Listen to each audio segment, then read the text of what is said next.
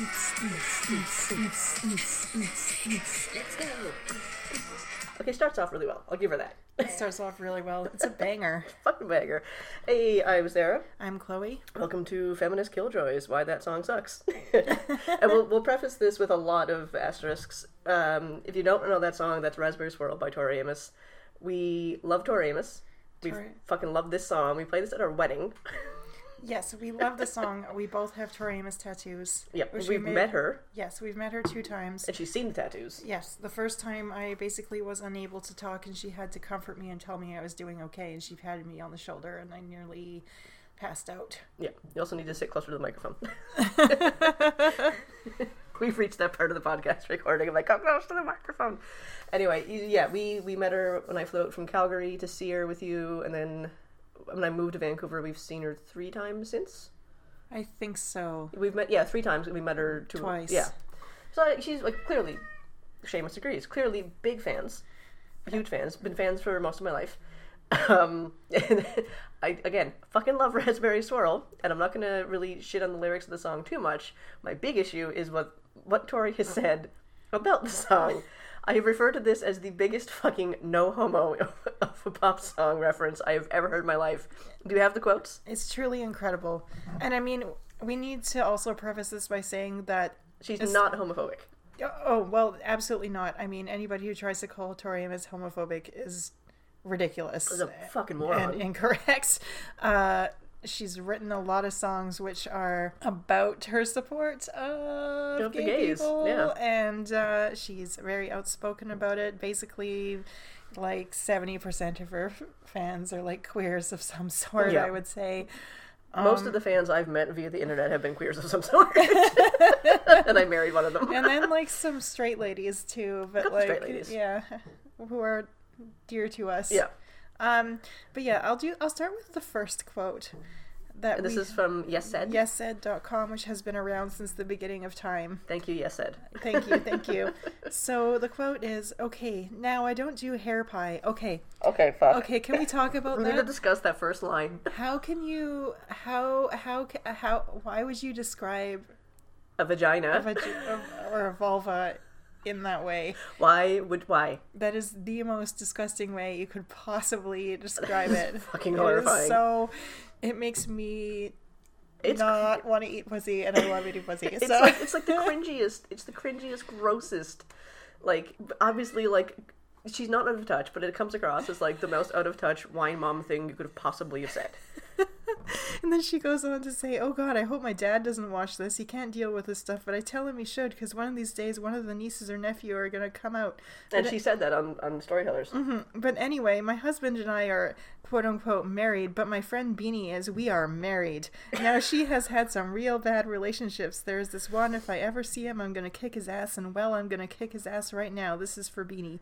And then she performed Raspberry Swirl. And yes, this was on VH1 Storytellers, October 24th, 1998. Oh, they cut out the hair pie thing from Storytellers? That's where she gave this quote. Okay, so I'm saying, because I actually have the recording of Storytellers, and definitely didn't say that. Oh, they must have then. There must have been 2 takes. So it's really... I feel like saying hair pie on VH1 wouldn't have flown with a lot of people. What? It's really sad, actually, because her best friend Beanie had ALS and just died last year. Yeah. And, I mean, if you're in the Tory fandom, everyone has heard a shit ton about Beanie, so... Yeah, Beanie was on another cool podcast, Drive All Night, the songs of Tori Amos, and she was just delightful and so enthusiastic to talk to fans. Thank you, Seamus, and shared some really, really nice stories and some really nice history about her time with Tori. So yeah, I mean, it's a weird love song, but it's a love song of sorts. Yeah. The cat is just like very vocal in his appreciation of Raspberry Swirl. She also says in another quote that she feels like she sometimes becomes the male figure for her girlfriends. I hate it when straight women say girlfriends to mean their platonic female friends. Every time a straight lady says girlfriend, you owe a real gay $50. At this point, I should be a millionaire. And she also says if she had a different sensibility, then, I think I could, really fulfill someone down there where a lot of men in their lives don't. And eating pussy is a metaphor, too. It's about crawling in there, being with their juices, really being with them. Oh, my Lord, Tori. Tori Amos, we love you, but merciful God. I mean, this is kind of why we love her, because she just spent like 20 years saying the most batshit stuff and then writing this amazing music. Yeah, she was like just out of her mind for quite a while. I mean, if you watch, it's the EPK for Boys for Pele. And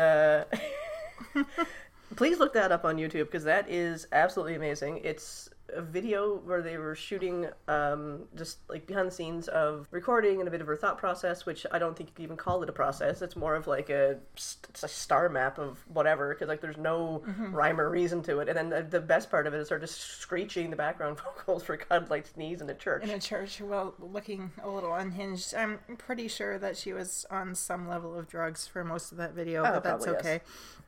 We should mention, too, that the other two quotes that I gave were, one was from the Choir Girl Hotel Electronic Press Kit video, and the other was from an alternative press article in July 1998.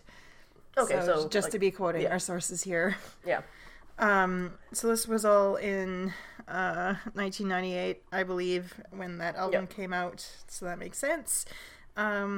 And yeah, all of it is just very no homo, but extremely well intentioned and very hilarious. Yeah, it is. And I remember just the complete and utter shock from a lot of us that she put out a dance song. Like, you gotta understand that Tori is known as the girl on the piano. Girl on the piano.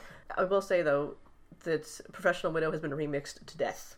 Yes. We even heard it at the Queers and Beers last year. Gotta be big. Gotta be big. Gotta be big.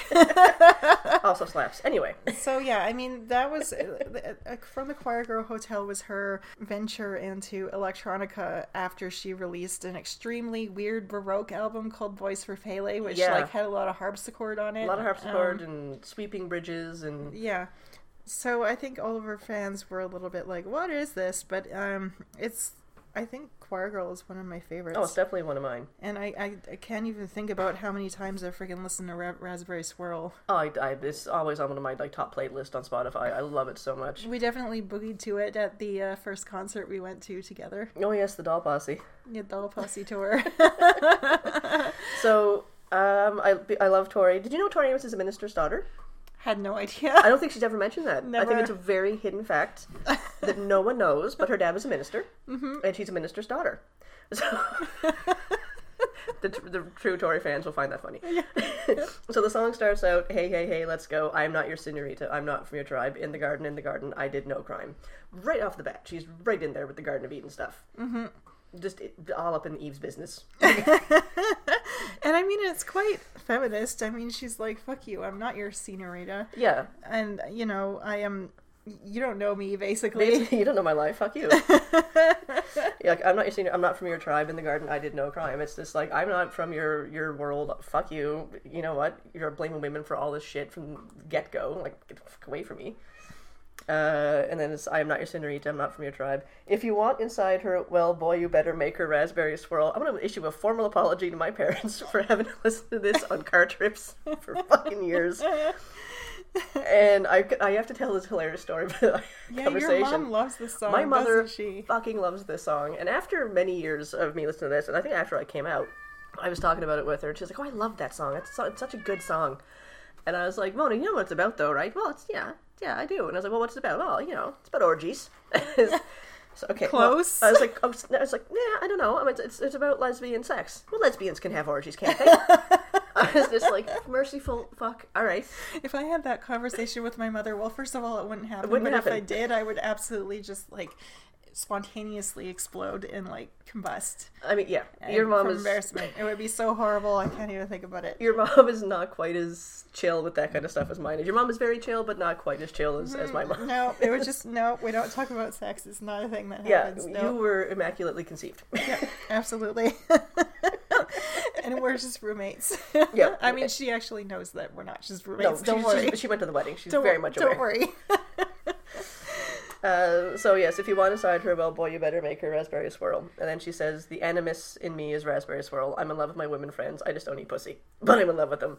You can just say platonic love. You can just say, I love my friends platonically. You don't need to bring pussy eating into it. I don't think. I think that might be a bit too much. She's kind of obsessed with mentioning that she doesn't eat pussy or hair pie or whatever. Why would you? Don't just never say that in my presence. I'll smack you. But I mean, like, you could definitely just say platonic love. And I think the more, like, it's almost like it is a no homo thing. And part of me is just like, the more she keeps saying, like, I'm not into pussy, I'm not into it, like, maybe she kind of is. Maybe there's curiosity. I don't know. Curiosity maybe, but I kind of doubt it. I think we all wish we could claim Tori Amos for the team. Oh, dear God, yeah. I don't think that's a thing. Anyway, so the whole point of her saying it's the animus and it's this, she's, telling men, clearly, that if they want to sexually satisfy a woman, pay attention. But also, like, if you want inside her, if you want to be a part of her world and get inside of her, in her heart, like, you can't just be good in bed. You have to be a good person and engage with all parts of her, not just her vagina. Yeah. Like, be attuned to her needs, basically. Basically, yes. And that's how many dudes could find the clitoris, not many. How to make them find the G-spot. They're not even sure it exists. Anyway. And we realized that we're having this conversation and coming from, like, a very, like... very queer standpoint. Very queer, but also very, like, cisgender perspective, but that's the way the song was written, so that's what we're going with here. We're not going to put an asterisk on everything, because that will be just the entire episode. Yeah, and then this is a love song for Beanie, and she says, this, I think she said in an interview years ago, maybe one of the ones you even quoted, that, this was a love song to Beanie because she couldn't stand the boyfriends Beanie had. It's just like, look, I'm just going to sing this at you about vaginas. I love it, though. I mean, she does say in one of the quotes that her friends love when they sing this, when she sings this to them. Oh, so, I'm sure they just have, like, a cheeky little giggle over it. Oh, probably. Things are getting desperate when all the boys can't be men. Everybody knows I'm her friend. Everybody knows I'm her man. So that's very protective, and that's very much like everybody knows if you're with her, you gotta fucking like pass my tests. If you fuck with her, I will come for you. Yeah. Which I mean is very nice. Like, it's good to have friends like that who will go to bat for you and tell you to your face you have some terrible taste in men. And I'm going to write songs about it now. We're completely failing at, like, really criticizing this song at all. No, like I said, this actually is a good song. Like, the message here is quite positive. Yeah. It's like, I'm going to tell my friends they're idiots via a cool dance song. Yeah. But still tell them in a very weird kind of way that I love them. Exactly. And again, this is the part of the podcast I love, because it's like you can listen to it and be like, oh, it's a fucking, like, mindless dance song, because it was the 90s. There was a lot of, like, vapid dance songs. Mm-hmm. But when you get down to the lyrics of this, like verse 2, I'm not your senorita, I don't aim so high. Like, she's not trying to be as impressive as all these dudes are. She's just, like, herself, and her and Beanie have that relationship. In my heart, I did no crime. I mean... I always took I took the I am not your senorita, I don't aim so high, aimed at the men. Oh, okay. I took it as her, as like, I'm not trying to be on this, like, level that you're on. Like, I can just exist and Beanie loves me for me. You're trying too hard, you're not doing enough. Like, I'm just baseline good. I don't know, I didn't take it that way, because, like, when she says I am not your senorita, I am not from your tribe, she's clearly talking to the same person in those two lines, and that person... But then verse 2 is, my senorita, I don't aim so high. So that's what I'm saying, like, I'm not your senorita, I don't aim so high, like, I'm not aiming to get you, because, like... Yeah, I guess I just figured that those two verses were directed at the same person, but maybe they're not. It could be, I have no idea. I don't know. And then it goes back to the if you want inside her, well, you better make her raspberries. I'm so sorry to my parents with the constant pride parade of music. It was going through my bedroom. When I was that's very, for a teenager who was not very horny, I listened to a lot of horny music. I was very horny, but I also listened to a lot of horny music, so it's just like story checked out. I don't know. I'm pretty sure Raspberry Swirl was on your, like, Sexy Times playlist at one point. Anyway, so the outro is Raspberry Swirl, you want inside her world, and she swirls, let's go Raspberry Swirl. Like, there's not a whole lot to, like, pick apart here, because, like, it's just a... No, the lyrics are they're pointed, and Feminist and Fun. fierce and fun, but they're not particularly deep. No, and I think this is partially why a lot of fans, even like casual fans, kind of like brushed it off at first, because we were so used to, I'm not saying I did, I fucking love the song from the get-go, because I'm trash for a good dance number. I think a lot of people were kind of like, oh, what is this dance number in the middle of, what is it, Spark, Cruel, Black Dove, Raspberry Swirl, Jackie Strength. So you go from Black Dove, Raspberry Swirl, Jackie Strength. It's this weird uppy dance number between two very dark, very heavy songs. Mm-hmm. And I think it may have gotten lost a little bit. And can you imagine if you had never heard Tori before, and this is what the first song you'd heard of hers on the radio or something, you'd just be like, oh, who's this, like, little pop thing? Who's this Kylie Minogue wannabe? Yeah. Like, what is this? I don't know. Like, dark Kylie Minogue. Not that there's anything wrong with that. I love No, Kylie I love Minogue, Kylie. I'm but saying, like, I'm just thinking who else was super big at that time who would have, like, a similar fan base. Kylie. yeah, you probably wouldn't even really get a sense of the scope of Tori by listening to that song at all, if that's what you'd first come into her with. I think it makes sense that they didn't release this as a single until after Spark, because Spark was the one that, like, everybody, like, all the fans were, like, screeching and, like, clutching their pearls. Oh my god, this is so amazing. Well, it's a freaking good It's song. like, yeah, it's a fucking great song. But then when they released the dance number, it was just like, okay. And because, go ahead. Sorry, I was going to say, and all the fans hold up, well, most of the fans hold up Choir Girl Now as one of her best. Oh my god, yeah, I think it's flawless. To me, it's one of those, like, start to finish albums. Absolutely. Choir Girl, we actually had a list of this a while ago. Choir Girl is up there, like, within the top 3 for me, with Fiona Apple's When the Pond, which I still know all the words to fully, the entire title. I couldn't really, depending on my mood, it's like either from the Choir Girl Hotel, Boys for Pele, or Under the Pink. That is my favorite Tori Amos album, and it really just depends on my mood, because they're all so different and so wonderful. Anyway, if you haven't ever heard of Tori Amos, like, maybe, like, give those albums a listen. Yeah, definitely get the first 3. I think the first 4 probably. Yeah, first 4. Yeah, first 4. Yeah. Little Earthquakes is her first one that she released as, like, the girl in the piano. In this incarnation, she had, like, a pop album before that called Why Can't Tori Read? And it's very good too, but she really comes into her own on Under the Pink, I think. Yeah, definitely. And because this is a Tori Amos discussion, I feel like I'm very justified in asking this, and because she's been doing this forever, what is your favorite version of Raspberry Swirl? The album version. The album version or the single version on the... Because there's the album version and there's the remix. The remix, I use that term loosely for the single. Oh my god, I don't know if I knew there was a different version. Well, the video one, I just played it at the intro. That's different than the one on the album. Oh...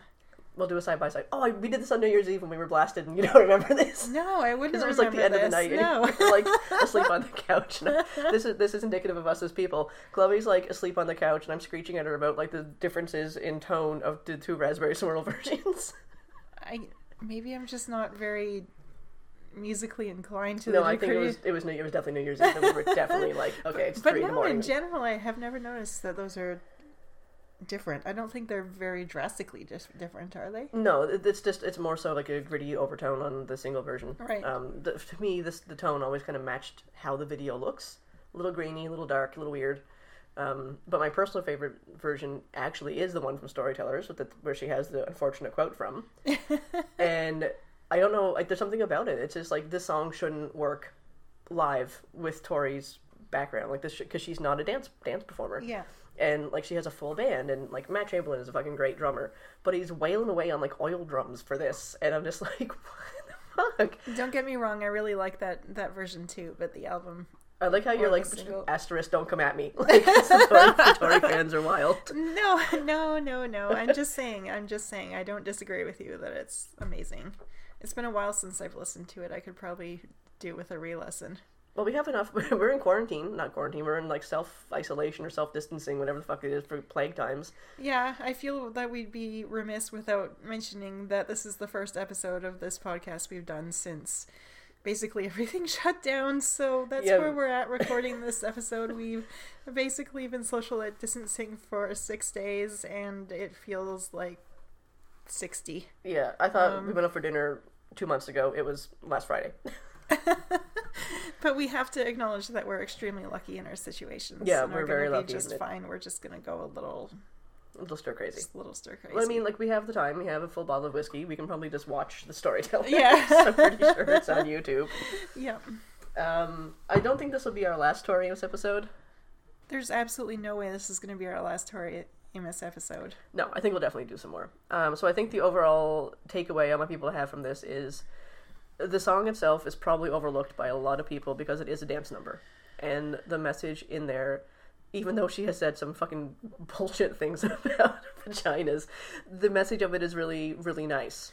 And let's face it, like in the 90s, like homosexuality was not really widely accepted like it is now relatively. So yeah. It was kind of ballsy to put out this song and just be like, fuck you, I'm putting out this dance number about eating pussy. Or in her case, not eating pussy. Or talking about it, but not actually going through with it. Yeah. Have you ever discussed with your friends how to not eat pussy or how much you don't want to eat their pussies? Please send us an email. Oh my god. Okay, on that note, if you want to follow us on Twitter, we are at KilljoysPod. If you want to follow us on Instagram, we are FKJPod. And if you want to send us an email and tell us about your favorite Tori Amos song, or send us suggestions for more Tori Amos songs to do. We can literally talk about Tori Amos endlessly. We could make this like a 17-hour podcast episode, but I'm looking we're at not this going as like to. 20 minutes, and I'm like, that's actually pretty short for us. Yeah. We are killjoyspod@gmail.com. Yeah, if you have anything you want to suggest, any music you would like to hear us discuss, shit talk, make fun of, make jokes about, do whatever, we're happy to hear that. We've submitted some stuff for podcast festivals or events later in the year. We're not sure if they're going to happen. Who knows how things are going to go. Yeah. It could be fine in a few weeks. It could be not fine for a long time. So. Yeah, so tell your friends if they want to listen to a couple of gay nerds talk about music, listen to this, or gay nerds talk about Xena, listen to Warriors, Bards, and Brews. Because seriously, we have nothing else to fucking do. We're stuck in our house. We'll just do podcasts for the next 2 weeks. Basically. Thanks for listening. Hopefully you come back next time.